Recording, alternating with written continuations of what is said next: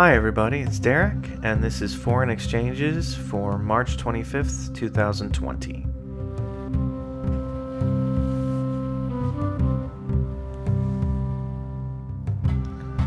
So, I am endeavoring to bring you all the most interesting, informative coronavirus quarantine content possible.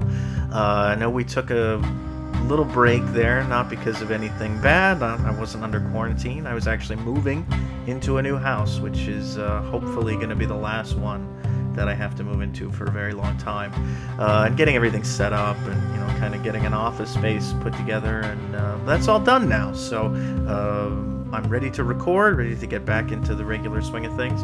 Hopefully this will all work out well for everybody. I guess I'll know when I turn this off and listen to it if it's actually working. But everything is okay here. I hope you're all doing okay. I hope none of you or any of your family members or friends have contracted the coronavirus. If you have, obviously my best wishes to you or to them for a full and complete recovery. I am hoping that you're all practicing safe distancing and all the things we're being advised to do to try to contain this outbreak. In the meantime, this is kind of a pandemic-proof operation here, since I'm stuck in an office anyway at my house.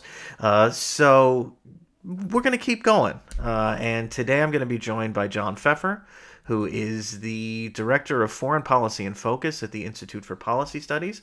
John's going to talk to us. He's written a couple of pieces recently about the coronavirus and the pandemic, and generally somebody who thinks a lot about the kind of deeper issues behind the things that are happening in the world. So I definitely wanted to have him on to discuss some of the nuances or the details of what we're experiencing right now. We're going to talk about where things stand, even though I know domestic politics aren't really our thing here. I will probably ask him to comment on the new bailout/stimulus package that the Senate apparently just agreed to. He's written a piece where he kind of went around the world and looked at the different responses to the pandemic in different countries. I'll ask him to comment sort of on that and what's happened since. This was a piece he wrote last week, and I'll link to this stuff in the show description. Just ask him to comment on who he sees. What countries are doing well responding to the coronavirus, what countries are struggling, what's sort of the worst case scenarios, the places that really still haven't gotten the full brunt of the pandemic that should be cause for alarm if and when they do. So we'll talk about a lot of these issues, and then I'm going to ask him kind of what he thinks might emerge on the other side of this, depending on how long it goes and how devastating it is. Again, I hope you're all doing well. I hope you're practicing safe distancing. I hope that you're not going to be forced to go back to work prematurely by our president and by our corporate masters. If that happens, please stay safe. Stay safe in general, basically, but especially if you're in the unenviable position of having to go back to work in a situation where I think we all can agree it's not safe, and people should not be obliged to do that if they can avoid it. So and if you're in one of those businesses or industries that's kind of stayed open, has been deemed essential, also doubly, if you're working at a grocery store or deliveries or any of that kind of stuff, please stay safe. You have all of our thanks and best wishes. So with that all said, I'm trying out some new software to record Skype calls, so hopefully this is either going to be a much better, much improved listening experience for you guys, or it's going to be a complete disaster, and basically I won't know until we're done. But either way, I'm gonna get John on the line, and we'll get started with the interview. All right, I'm being joined by John Pfeffer. John is the Director of Foreign Policy and Focus at the Institute for Policy Studies. He's written two pieces recently about the coronavirus and the pandemic. One called Will the Coronavirus Kill Globalization?, which we'll get to in a few minutes, in a little while here. And another called What the Coronavirus Says About Us. And I kind of want to start there John. And first of all, I guess I should say thank you for being on the show, and I hope you're doing well under these trying times. Thank you. Thank you for having me on the show. And it's a pleasure to talk to anybody these days. As we communicate across bunkers. Yes, I can only imagine, and it's I should let everybody know this is the second time we're recording this because my microphone quit on me the first time. But it's not only are we quarantined today, but the weather in this part of the world is not good, so it's not even really desirable to go outside and take a walk. So John, I as I said, you've written these two pieces. I'm going to link to both of them in the show description. What I wanted to start with was what the coronavirus says about us, and specifically, the Senate just agreed to a new bailout package or stimulus package. It's like $1.8 trillion on its face, although there's a trigger for a much larger corporate bailout fund at the Fed. And there's sort of a much smaller pool of money that's been dedicated to like hospitals and to individuals who are finding themselves struggling and out of work, or struggling to make ends meet during this period of economic uncertainty. I wanted to ask first, have you had a chance to digest anything about the bailout package, and what does it say to you about us, about our priorities as a country and as a government? Well, I mean, certainly it reflects the priorities of this administration, and to a certain extent, the ruling party, the Republican Party. The Democrats, of course, tried to smuggle in some language that would be, say, more green or more sustainable. With some money going to, say, clean energy, with some provisos for the bailout of the airline industry to ensure that it kind of reduces its carbon footprint. There were also some efforts to ensure that the money wouldn't just go into CEO executive compensation packages, and unfortunately, it doesn't really include much in the way of that language. So unfortunately, it is a bailout package that pretty much reflects the status quo prior to the coronavirus outbreak. And I'm afraid it doesn't go anywhere toward the kind of transformation that we as a society here in this country need to address not just kind of pandemics, this one and any future ones, but other global threats, whether it's climate change or economic inequality. Doesn't reflect the kind of necessity to really shift our budget priorities. I could go on, but that's pretty much the state of that. So the piece you wrote, What the Coronavirus Says About Us, you looked at the response to the pandemic in several countries, in China, in South Korea, in Italy, and in the United States, and kind of compared how how it was handled. And I should say, I mean, you wrote this piece a week ago, so there's been obviously some developments in those places and elsewhere since then. But I wonder if you could sort of take us through what struck you as you were looking at the different ways that these countries, all of which are sort of the most, other than Iran, I guess, the kind of the hardest hit countries at one time or another by the coronavirus. What struck you as you were sort of looking at the ways the governments in these countries responded to what was happening? Well, the first thing that struck me was that the responses were very different. And now that might seem pretty obvious, when you think about it. Countries are different; they're going to respond differently. But it actually wasn't supposed to be that way. After the SARS epidemic, the WHO came together and came up with new guidelines about how countries should respond in tandem to a pandemic of this nature. And one of the reasons why SARS was not the kind of pandemic we're seeing right now, why it was contained, was that there was an incredible international cooperation that was able to trace the people who were infected. There was cooperation among medical authorities. There was cooperation in the scientific community in identifying this disease and how to respond to it.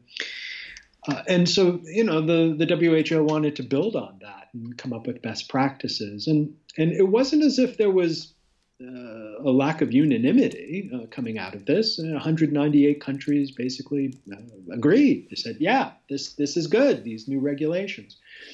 And then next, major pandemic comes around, the coronavirus, and it all goes out the window. And basically we revert to kind of our own national responses. And I shouldn't say just national, because they reflect the kind of political moment that every country happens to be in.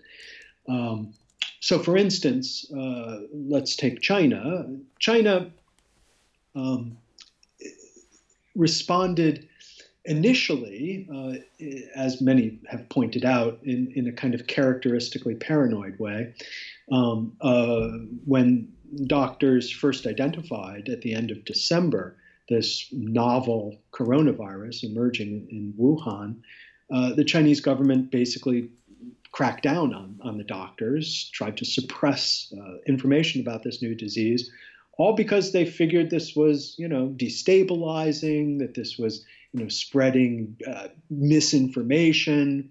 In other words, the Chinese government basically treated this new outbreak as if it were a kind of outbreak of political dissidence. It responded in much the same way that it has in the course of the last 70 years or so to any kind of what it perceives as potential challenge to the authority of the centralized power of the Communist Party. Once it realized, of course, that this was true, that this was a real disease, that it had to be dealt with, it shifted into a very different mode, but also very characteristic of, the Chinese political system. Once it understood that this was not just a couple of people, i.e. isolated dissidents making noise about something, but that this was a kind of, shall we say, a collective challenge to Chinese society, it cracked down. It cracked down in a systemic way by effectively closing down the city of Wuhan and Hubei province more generally. And it did so with all of the tools and methods that are available to a centralized, powerful government that doesn't have to worry about, rule of law for the most part. And that has been effective. There's no question that the Chinese methods were effective in containing the virus. You just look at the numbers. They went up rather quickly to around 80,000 infections and have not gone that much further than that in the last several weeks. Right, and I think today they just lifted travel restrictions on Hubei province, which was the epicenter of the outbreak. Wuhan, the city of Wuhan, which is sort of the epicenter of the epicenter, still has some restrictions, but they're only going to be in place for a couple more weeks. So it's really remarkable, I think, to look at that and see. You can say they've really hit a milestone there, I think. Absolutely. And at the moment, what they're most worried about is infection coming in from outside, from all the other places that have been subsequently infected after the outbreak in China. And so you do see kind of a small uptick in the number of cases, but again, it's generally under control. Now, there have been side effects to that. The Human Rights Watch did a very good report on, the folks who have died as a result of this crackdown, not because of the virus, but because their caregivers could not reach them because there were no exemptions basically for them, or people who couldn't get needed medical attention for other problems. So there definitely were the kinds of collateral damage, if you will, that perhaps would not have been found acceptable in a democratic society, but which the Chinese government was willing to endure. So that's China. That's an example of a successful attempt to contain the virus. If you look at South Korea, which is perhaps the next country in line to suffer a major outbreak, they also have successfully more or less contained it, and at a lower level, but with different tactics. And those tactics have relied on the greater technological sophistication. And I don't mean that South Korea is more technologically advanced than China. Is that the advanced technology is more widespread in the country. China remains a divided country in terms of economic inequality, in terms of the kind of penetration of technology in the cities versus the countryside. South Korea is much more widespread, the kind of technological advances, so that, for instance, the testing kits were up and running, being produced by South Korean companies well in advance of the epidemic really taking hold in the country, which meant that South Korea could test much more could engage in far more widespread testing, but even more importantly, could trace the epidemic as it circulated around the country, and really engage in pinpoint quarantines rather than shutting down the whole country, as other countries have done, namely Italy and India now, and to a certain extent the United States, although that's uneven. South Korea was able to really contain the clusters of infection as opposed to trying to simply shut down the society. And it did so through, again, technology, through phone apps, for instance, that could trace or determine whether people were obeying quarantine, that could trace people's mobility through society and ensure that anybody else who might be infected by them would be notified and also quarantined if necessary. So that too has proven a very effective strategy. And to a certain extent, you find that a similar process has been engaged in Germany. Germany now has, again, a much larger number of infections, but if you look at the mortality rate, it's extraordinarily low. And I think that they attribute it to a similar kind of process of contact tracing. So that's on the positive side of things, if you will, China and South Korea. The other two countries that I talk about are Italy and the United States. Italy, I guess there would be a couple of reasons, perhaps, why the outbreak in Italy has proven so dramatic in its impact. First of all, it's focused in particular regions, so it has overwhelmed the hospital system in northern Italy, where the population is quite elderly. And the Italian population in general is quite elderly. I mean, if you look at average age of countries in the world, the oldest country on average is Japan, and second is Italy. And of course, this was a surprise to me. I always knew about Japan, but I was surprised to find that Italy had such a high average age. I mean, I kind of figured that Western countries would be clustered high on the list, but I didn't realize Italy was in particular so elderly. That was an interesting thing to find out. Yeah, I guess there are two major reasons. One, of course, it has a very low birth rate, and now that is shared by many countries around the world. But I think that hit Italy earlier than other European countries. And the second is they didn't have the kind of influx of immigrants that you would find in, for instance, France, which really brought down the age of the population, or in certain Scandinavian countries. And one can attribute that perhaps to the animus towards immigrants that has gained political currency in Italy over the last couple decades, unfortunately.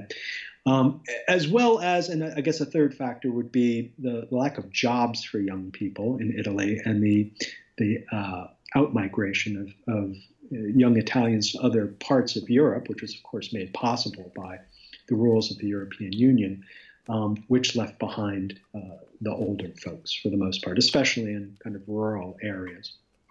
So the fact that Italy has a much older population meant that it would have a much higher mortality. And if we're looking at mortality rates, the mortality rates for the coronavirus, it's hard to be precise about this for a couple of reasons. One, because we don't know really how many people have been infected. If we had universal testing, we'd have much better numbers. And there are a lot of people who are asymptomatic who are probably spreading the disease unbeknownst to them. That makes knowing how many cases there are in any country as well as globally extremely difficult. But, and of course, if you don't know the overall numbers, you can't come up with a really precise mortality rate. But given those asterisks, we can say that the mortality rate somewhere between 1% and 4% on average, compared to, say, Ebola, which is around 50%, and your general bad flu, which is around 0.1%. But within that range of 1% to 4%, you have outliers, and Italy would be an outlier at almost 10% mortality rate, which is kind of astonishing, all the way down to like 0.2% for Germany, which is kind of equally astonishing, given especially how close Germany and Italy are geographically speaking, and the fact that the virus initially spread to Italy from China. There were two tourists, but as far as scientists can figure out, the more widespread infections of northern Italy originally came from Germany. But once it was in Italy, then two factors I think really made the virus particularly virulent in Italy. One is the kind of focus on China as the vector of infection, which really, I think, blindsided the country in terms of when the infection emerged in northern Italy. They were looking for kind of connections to Chinese tourists or Chinese business. And so the initial patient 0, perhaps patient 1 and 2, they were missed. They were not, in the case of patient 1, it wasn't patient 0 because we don't really know who patient 0 was, but patient 1, this fellow went to the hospital, was turned back. They didn't know what it was. They didn't think it was coronavirus. He wasn't Chinese. He didn't have connections to China.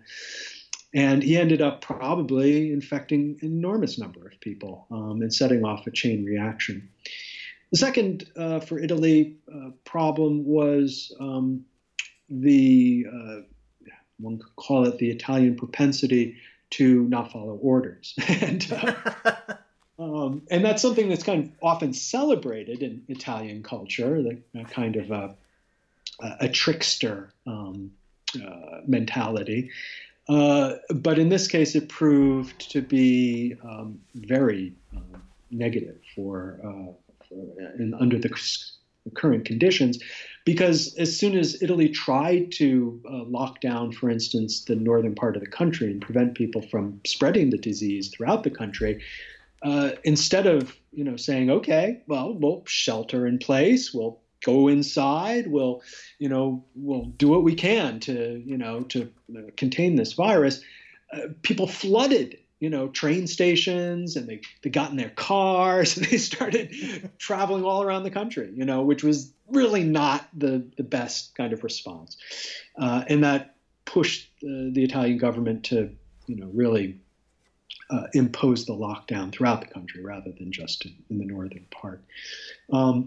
The economic challenges within Italy probably also contributed as well, in the sense that even though the Italian healthcare system and certainly the health insurance system is pretty good, especially by U.S. standards, it had declined over the last few years as a result of austerity economic policies. So that all of those kind of contributed to what we would call a perfect storm in Italy. And they still have not yet been able to contain the virus in Italy, though it seems possibly, and this is just my own my own personal conclusion from watching the numbers on the Johns Hopkins site, it looks like it possibly is slowing down. Not the death rate, which has increased, but the actual infection rate. But again, that's difficult to tell. So those are the first three countries. Do you want to ask any questions before we move on to the United States? Well, yes. I mean, I was going to talk after, but we could interject here because I do, moving in a little more in the direction of your other piece about what effect this is going to have on globalization. You've written about the European Union and the rise of kind of nationalism and Euroscepticism in the EU member states. It strikes me that the fact that we're talking about the death rate, the mortality rate in Germany is very low, and the mortality rate in Italy is very high, and here's the number of infections in France, and here's the number of infections in Spain, and we're not really talking about a Europe-wide response. It reflects a failure of the EU to operate as it should operate. I wonder if you have some thoughts about that, and whether this is the kind of thing that could discredit the project in a sense, long term. Yeah, absolutely. I mean, it's a crisis like this, of course, that reveals kind of how skin deep European integration is. I mean, you have, everything points to kind of a thick European integration. I mean, all the institutions, the European Parliament, the regulations, everything that, the Eurosceptics in Britain pointed to as reasons for Brexit. They measure our cucumbers, they make it impossible for us to sell our cheese, unless it meets very precise regulations. So on the basis of that, you would think, well, this project is extremely durable, and yet a crisis like this comes along and it reveals that despite all of these institutional connections, despite the regulatory framework, European integration, it has not penetrated the cultural / political / social milieu of each of these countries, no matter how well integrated they might be economically. So to give you an example, there is the Schengen area, and the Schengen area is like 20 odd countries within the European Union, plus a couple outside the European Union, that have abolished their internal borders and kind of their internal visa regulations. And this was something that began in kind of in a formalized sense in the 90s, although the actual agreement dates back to the 80s. But it starts formally in the 90s, 96, gathers steam, brings more and more countries in. And Eurosceptics, Marine Le Pen in France, for instance, were always kind of railing against Schengen. They were always saying, this is a terrible, terrible idea, because once you kind of eliminate these internal barriers, these internal borders, countries lose their sovereign control over their borders. You have terrorists running around from one country to the other, and you can't control them. You have immigrants going from one country to the other, and you can't control them. And for the most part, those complaints were on the margins. It seemed as if Schengen was a reality, and even the far right would have to get used to it. And then, as soon as this coronavirus hits, countries begin reimposing their own borders, and this. They actually violate the terms of their Schengen area agreements, because as part of the agreement, they're actually supposed to provide notification. There's supposed to be some discussion, no notification, and the borders just go up, And it was such a problem that ultimately last week, the European Union said, okay, we're actually going to suspend Schengen for something like 30 days. And they'll probably extend it beyond that. But that's an example of something that, the Eurosceptics have been complaining about, namely borders. for decades and were unsuccessful. And then within a matter of weeks, this thing basically disappears. Now, granted, it's temporary, and if all goes well and coronavirus is contained, then one could imagine that the Schengen area will be reestablished. That's within Europe. Now, the question of borders between Europe and other countries, well, obviously that's another issue that has been a kind of a bugbear for the far right in Europe, has been their kind of major political platform for the last decade. And there too, they see much of their platform being adopted by countries as they close borders to prevent infections from coming from the outside. So, the whole kind of sovereignist, this is what the far right calls itself these days, not so much Eurosceptic, but sovereignist. This sovereignist movement within Europe was gaining steam even before the coronavirus hit. And, last year in the European Parliament elections, the sovereignist bloc basically doubled its share of the European Parliament. It was gaining steam before the pandemic hit, but the pandemic provides an opportunity, not necessarily for the far right parties to kind of win votes. It provides them with an opportunity to inject their ideas into the mainstream, to give them mainstream credibility. And I think ultimately that erodes and will erode European Union solidarity. It's still up in the air, I think, kind of how the European Union will come out of all of this. Obviously, economically, it will be hit just as hard as pretty much every other part of the world, and that will be a challenge.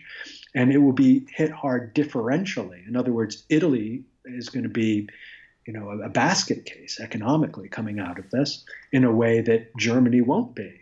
So it'll reproduce kind of the same problems of the Euro crisis that hit Europe earlier, with the Mediterranean countries going into debt, Greece and so forth, and the northern countries being furious at having to bail them out. It will come back in a new form, in a kind of coronavirus form, and the northern countries will be will have less economic capacity to help out the harder hit parts of the continent. So the fractures in Europe, I think, will only grow, unfortunately, as a function of this outbreak. So let's talk briefly. I mean, we've already talked about the bailout package, so we've covered this to some extent. But take us through the fourth country that you looked at, which was the United States, and what stood out to you in the way that the Trump administration very, very competently responded to the pandemic. Right. Well, so in the article, I talk about the way American exceptionalism is reflected in the administration's response, and not just the administration. I mean, I shouldn't put it entirely on Trump or his cronies, but in any case, the 5 stages, more or less, of American exceptionalism. The first was, of course, that it's not going to happen here. And that's always, the first response by Americans, that we are exceptions, as by virtue of our geography, by virtue of God, by virtue of whatever. And whatever happens to the rest of the world, like, wide-scale destruction during World War II, it's just not going to happen to us. So that was the first stage. And of course, when it did break out, our second stage was, it'll happen here, but it's just the fault of foreigners, So it's, the Chinese tourists or a couple of people who contracted the virus in China, entirely containable because, this thing is foreign and well, we're American. So it's not going to have that kind of effect on us.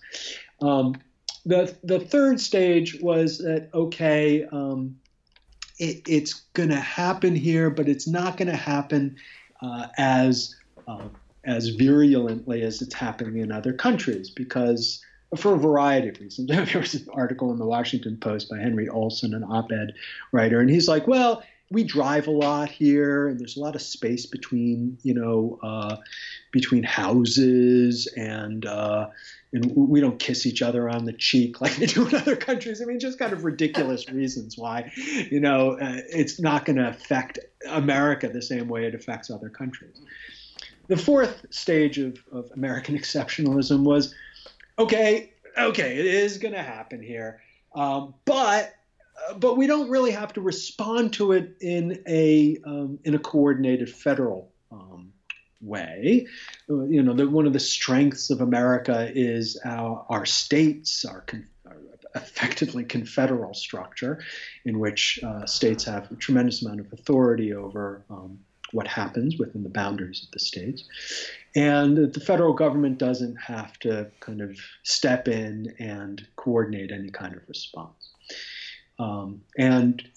We quickly found that was that was not going to be an effective response because, of course, many of the governors of the hardest hit states were looking for federal guidance, not only guidance, of course, but federal resources. They were looking for testing kits. They were looking for ventilators. They were looking for basic hospital equipment that they hoped that the federal government would be able to provide. I mean, that's basic stuff. I mean, they weren't asking for a kind of Chinese federal response in which the American government shuts everything down, closes down rail lines and airlines. And they were simply looking for a kind of basic federal response, and they didn't get it. In fact, Donald Trump, when asked about ventilators by the governors, basically said, go and get them yourselves, which is a remarkable response from the executive. That it's almost as if he was asked by another country, not by people within America. Go get it yourself, which was kind of really an exemplar of not just American exceptionalism, but American individualism. This kind of bootstrap approach to dealing with this problem. So that was the fourth stage, which of course we're in right now as we move into the fifth stage. And the fifth stage is simply as we realize that in fact all previous four stages of American exceptionalism were wrong, and we are not an exception. And in fact, as the number of cases grow and the mortality figures rise, we are outpacing other countries rather quickly and with no end in sight. And in fact, the same kind of overwhelming of the hospital system that Italy experienced is now happening today in New York City, and with the prospect that this will happen in other hotspots, particularly if again, reflecting his American exceptionalism, the president says, well, we'll have everything up and running by Easter, reflecting no understanding of how the outbreak has progressed in other countries, although perhaps thinking that America can contain the virus like China and South Korea, but without any of the methods that China or South Korea actually deployed. So as you look around now, and it's been, as I said, you wrote that piece last week, and there've obviously been a lot of developments around the world related to the pandemic. As you sort of watch this all unfold, I wonder what are the places that you look at, aside from the four countries that you looked at for that piece, what are the places you look at and think this could really be bad if it hits here? And I'm thinking about, countries that are, war zones, talk about, Syria, Afghanistan, Libya, places like that, countries that are being crippled by international or in some cases just U.S. sanctions like Iran, Venezuela, North Korea, places like Gaza, that has been, eroded over a decade plus of Israeli blockade. And then other places that maybe aren't so much, kind of under outside pressure, but seem like they could be very dangerous grounds for the virus to spread, and people have warned about it catching on in South Asia. People have warned about it catching on in Southeast Asia. There have been pieces warning about what happens if this thing starts to get into refugee camps, like in Bangladesh or in Greece, or there are displaced populations all over sub-Saharan Africa, or even in North Africa. As you're sort of looking around at the spread of this thing, has anything kind of really caught your kind of caught in your throat, and as a place that you would be very worried about? Well, I think you really covered all of the really vulnerable places. And certainly Gaza, certainly refugee camps, certainly areas that experience drought, because, of course, water is key to washing our hands and ensuring that a pandemic doesn't spread. Places that have very, very weak medical systems in place. All of that is of terrible concern. I mean, one of the ironies, as I'm writing a different article about kind of the connections between pandemics and the global economy, one of the ironies in the last month or so has been there have been a number of press releases from the WHO about their victory over Ebola in Congo. And the last case was February 22nd or so. And the last person left the hospital in early March. So just as the coronavirus is starting to spread all over the world, we have this success story, which ordinarily probably would have made it in the headlines, but which is completely ignored because no one is paying attention to it. But it's not just a success story. The WHO is actually, as part of those press releases, saying, we've managed to contain this outbreak, the latest one, but all the money has dried up. There's no more money left for Ebola containment, and there are still great potential for the disease to reemerge, as it has every so often in Africa. So if you can imagine the combination of pandemics, not just coronavirus, but the reemergence of Ebola in parts of Africa. Obviously, we saw the explosion of cholera in Yemen during the Civil War. So this combination of diseases would be, of course, devastating. In another article, it just came out as we were talking here in this interview this week, that I wrote on kind of the political ramifications of the coronavirus. One of the things I worry about in this particular article is, and this is not a question of the vulnerability from a epidemiological point of view, a medical point of view, healthcare point of view. It's a vulnerability from a political point of view, where illiberal leaders are using the coronavirus as an excuse to accumulate more power. And we've seen that in two particularly salient examples recently, Hungary and Israel. In Hungary, Viktor Orban, the prime minister, has put before parliament a bill that would basically allow his government to arrest anybody that disagrees with it under the rationale that they are spreading dangerous information, much as we saw initially with the Chinese response in Wuhan. Parliament this week said no, but that's just the first cut. The expectation is that next week it'll go back before Parliament, and Orban's party Fidesz has a majority there and will probably push it through. In Israel, Netanyahu basically closed down the judicial system, again using coronavirus as a pretext, and that was very convenient since he was supposed to go on trial on corruption charges, right. And on top of that, pushed through kind of new measure for surveillance that would allow the Israeli Security Service to basically track anybody it wants. And at the same time, the Speaker of the Knesset just today stepped down and closed the Knesset. Now, he did that because, there was a court decision, a Supreme Court decision that said he would have to step down, but he would have to step down and actually have a vote for his successor. He decided to step down and close the Knesset instead.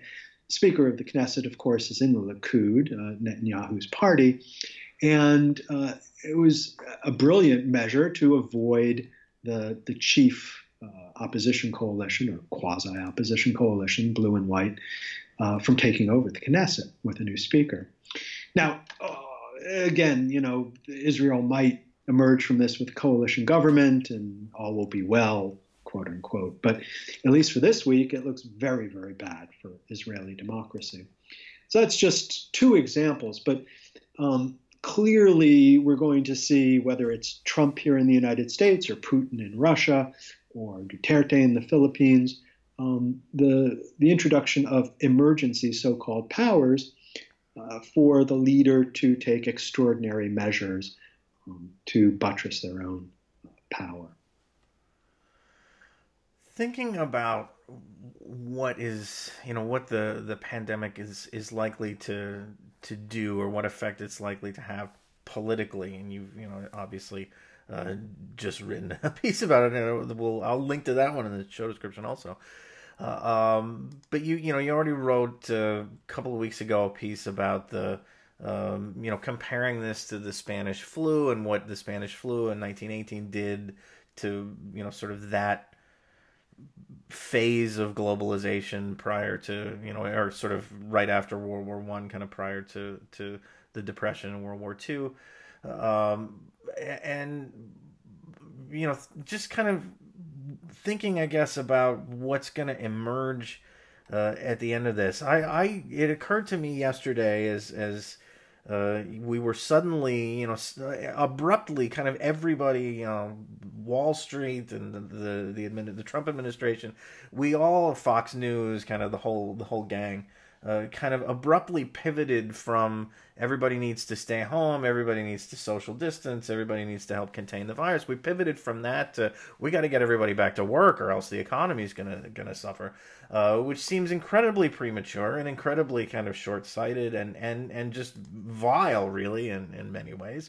Do you have any optimism? And I don't want to frame this as like, is this an opportunity that can be seized upon it that seems crass, but are we going to learn any lessons from this experience about the need for a global response to major issues like this that could be played out in terms of climate change?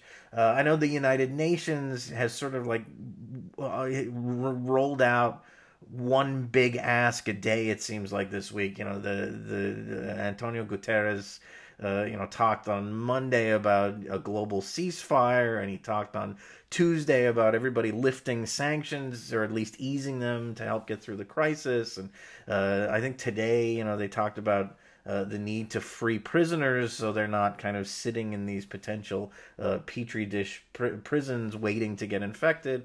It seems to me that the UN would have better luck negotiating with the virus to stop infecting people than it's going to have with these big asks. But do you have any optimism that there's something can come of this, that we're going to actually learn a positive lesson, moving forward? Or is it just going to retrench these sort of reactionary forces that reject any of that kind of talk?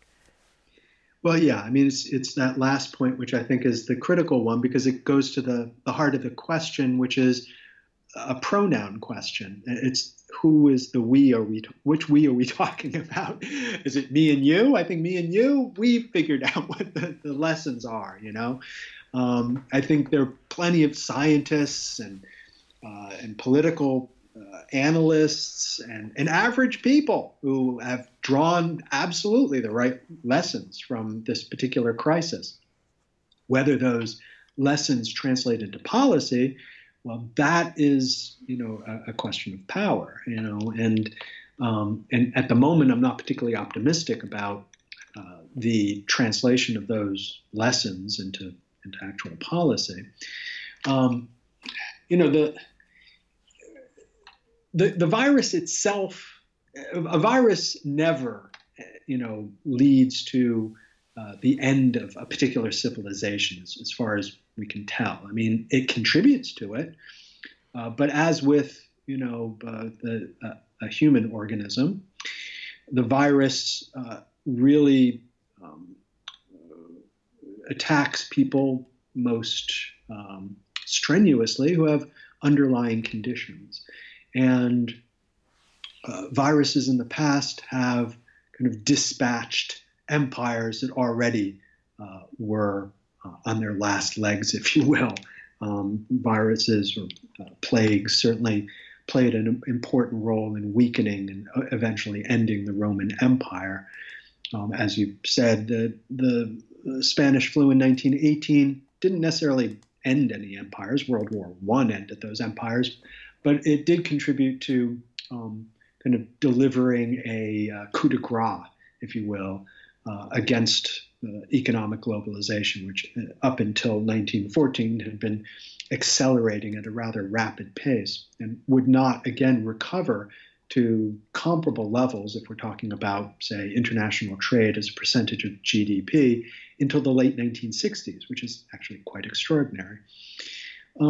So if we're looking forward, well, the coronavirus is going to hit hard economic systems, countries that already have been weakened for other reasons. One could argue that the United States, for instance, its economic position in the world will be severely compromised by the coronavirus because of underlying conditions, not just the political decisions of Donald Trump, but the extraordinary amount of economic debt we'd already gone into before we started considering the current economic stimulus package. The global economy and the economic globalization project as a whole already had experienced a kind of what economists call a slowbalization. In other words, over the last 10 years, a slowing down of economic globalization. If you're looking at figures like foreign direct investment or, again, trade as a percentage of GDP. Not dramatic, and not a dramatic drop, but a kind of erosion, if you will, of economic globalization. On top of that, if you consider the environmental critiques of economic globalization and the tremendous contribution that international trade and production and manufacturing has made to carbon emissions and the increase of the likelihood of climate disaster. And then a third factor being, of course, already technological transformations that are at work that militate against economic globalization, such as automation. I mean, there's no point, for instance, in situating your factory overseas to take advantage of cheaper labor if the cheapest labor is, in fact, robots in the next room. So automation was already kind of eating away at the potential profit margins of outsourcing. So all of those kind of had weakened economic globalization, if you will. Those are the kind of underlying conditions. And then the coronavirus comes along and it kind of, again, delivers the final blow. But that doesn't mean that we will kind of, coming out of this virus, become like the Middle Ages. I mean, it's not like suddenly we'll be stuck in monasteries trying to preserve the knowledge of the 20th and 21st century to pass on to later generations. I don't see it quite in those apocalyptic terms. That might not be a big project, actually. But I do see a different kind of global economy coming out of this. That for it to survive, for countries to participate in a global economy in any meaningful way, it has to be established on different terms. And those terms will have to be sustainable. They will have to permit the kinds of sovereign decisions by countries to move their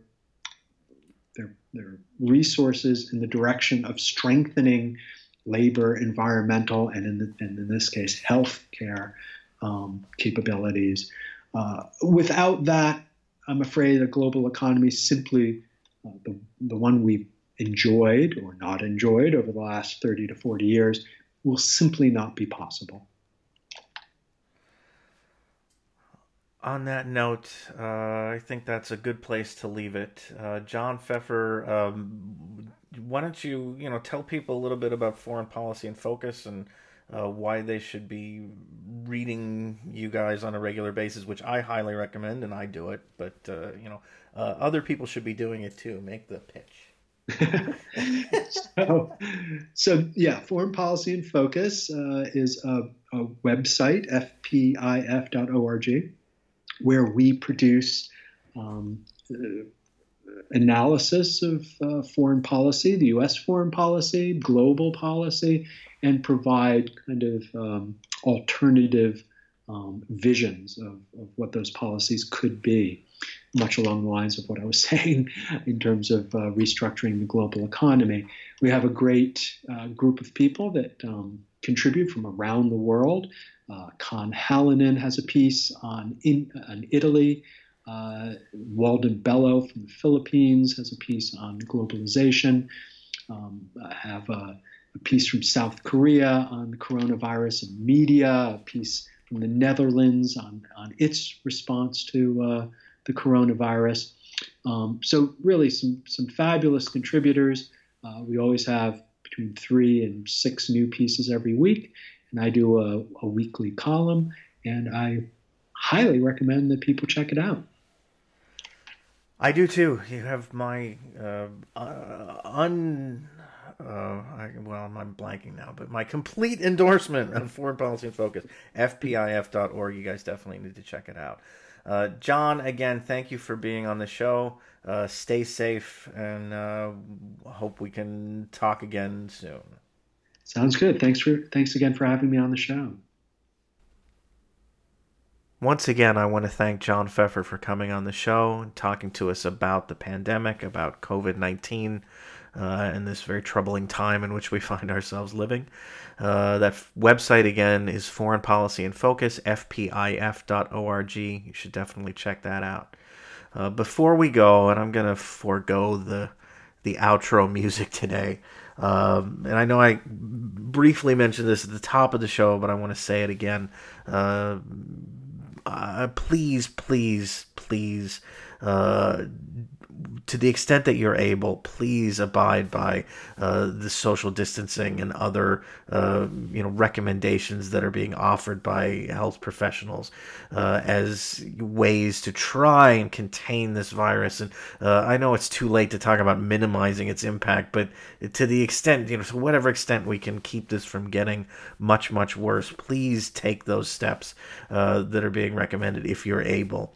For those of you, again, who are out there because we need you to be out there, or because you can't afford not to be out there, and it's a whole bunch of people, and I'm not gonna cover all of them, but I'm talking about people in the medical profession, doctors and nurses and physicians' assistants and paramedics and, everybody, pharmacists, everybody working in the medical profession who we really can't do without at a time like this.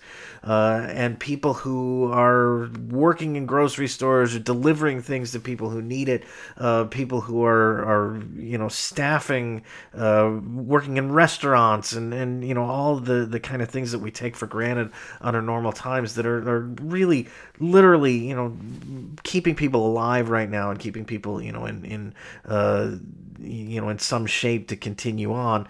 All of you folks, and I know I've missed so many of you and so many people who are in categories that haven't been mentioned, but all of you are out there doing the things that the rest of us need at a time like this. Thank you so much for what you're doing, and please stay safe. We're all so very dependent on you right now, and we appreciate everybody here at the Foreign Exchanges family, and everybody else out there. Really, we appreciate what you're doing so much, and we want you to stay as safe as possible while you're doing it. If you're out there because you just can't afford not to be, again, please stay safe. And I know how that can be, and I want you all to come out of this on the other side. I really mean that, and it's a scary time. I know, it's a very uncertain time, and we live in a society that isn't very forgiving in situations like this. It's not built to take care of the people who are in the most precarious circumstances at a time like this. It's not built to help people who are homeless or even just sort of struggling to make a rent payment or struggling to put food on the table at a time like this. We don't live in the kind of society where people take care of each other. We live in a society where it's drilled into us over and over again. It's every man for himself, and I got mine. Screw you. I'm gonna take care of myself, and the rest of you can get bent. And that's not the appropriate way for a society to be, in my opinion. And it's certainly not the kind of society that can easily survive and easily manage a catastrophical kind of international global emergency like this. But hopefully we will come out of it, and hopefully maybe at some margin we will learn something and take something from this that can be applied the next time something like this happens, whether it's another pandemic or some other kind of catastrophe or just climate change, whatever it is. Maybe, hopefully, something will come out of this that we can cling to for the next time. But right now, everybody out there, if you're listening, you and your families and everybody really, I hope you all stay safe, and I hope you stay well, and you're not you're not feeling. I know we're all feeling some amount of pressure, but that somehow you're able to see your way through this.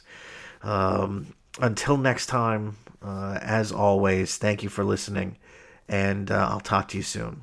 Take care, really. Bye bye.